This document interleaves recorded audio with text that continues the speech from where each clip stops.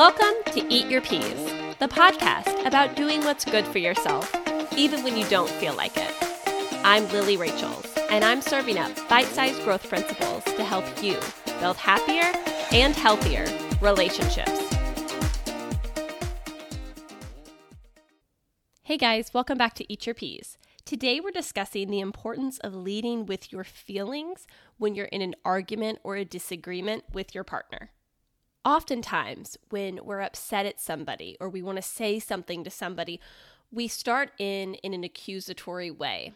We go at them with you did this, I'm mad because of this. And we're talking about what happened, right? The thing that we're upset about, or we're attacking the person we're upset at. So immediately what happens is the person on the receiving end of that goes on the defensive.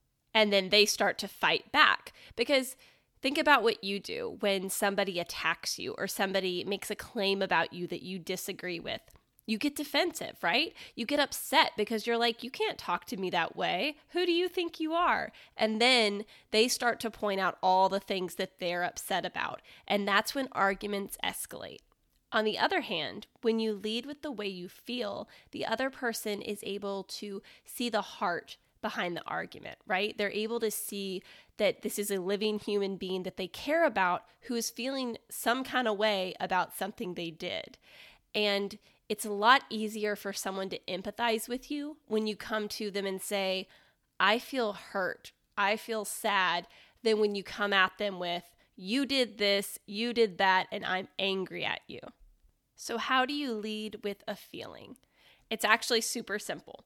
When you get upset at someone or when a situation hurts you in some way, step number one is to sit with that and discover exactly what you're feeling. So if you feel angry, typically that's a secondary emotion. Like, we do feel anger, but a lot of times there's something underneath the anger that we're actually feeling. So it might come across as anger at first, but if you dig down deep and get quiet with yourself, you may identify that you're feeling sad.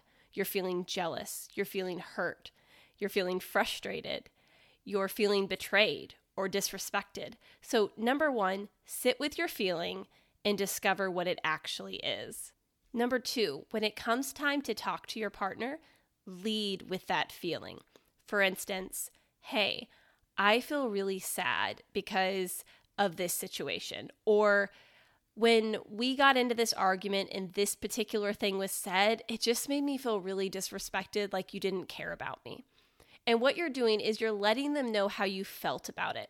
You're not accusing them. You're not telling them what they did was wrong. You're simply letting them know that I was hurt. I felt sad. I feel like you don't care. I'm very confused. You're leading with the feeling, because human beings, we respond to that. That's our humanity. That's how we empathize, is when we can relate to what someone else is feeling. And then the third thing, after you lead with it, give them time to respond. Don't just rattle off everything. Don't lay into them. Give them a chance to let you know how they felt. Even ask them that. Be like, how do you feel about this? And yeah, you could get a snarky response, but if you're with a quality partner, chances are they're going to be able to identify some sort of feeling they had. For instance, you might have felt sad and hurt that something was said, and they might have felt disrespected, so they came across in a more harsh way. But when you're able to lead with the way you felt, rather than accusing someone of something or condemning them to being wrong, it opens up the opportunity for that person to then empathize with you and actually show they care. And guys, if you're actually with a partner, with a good human being that you truly believe has the best intentions for you and cares about you, they're going to respond to your feelings. And if you're with someone that completely dismisses you, it's probably time to ask yourself if that is going to be enough to stay in relationship with that person. Don't forget to eat your peas. See you next week.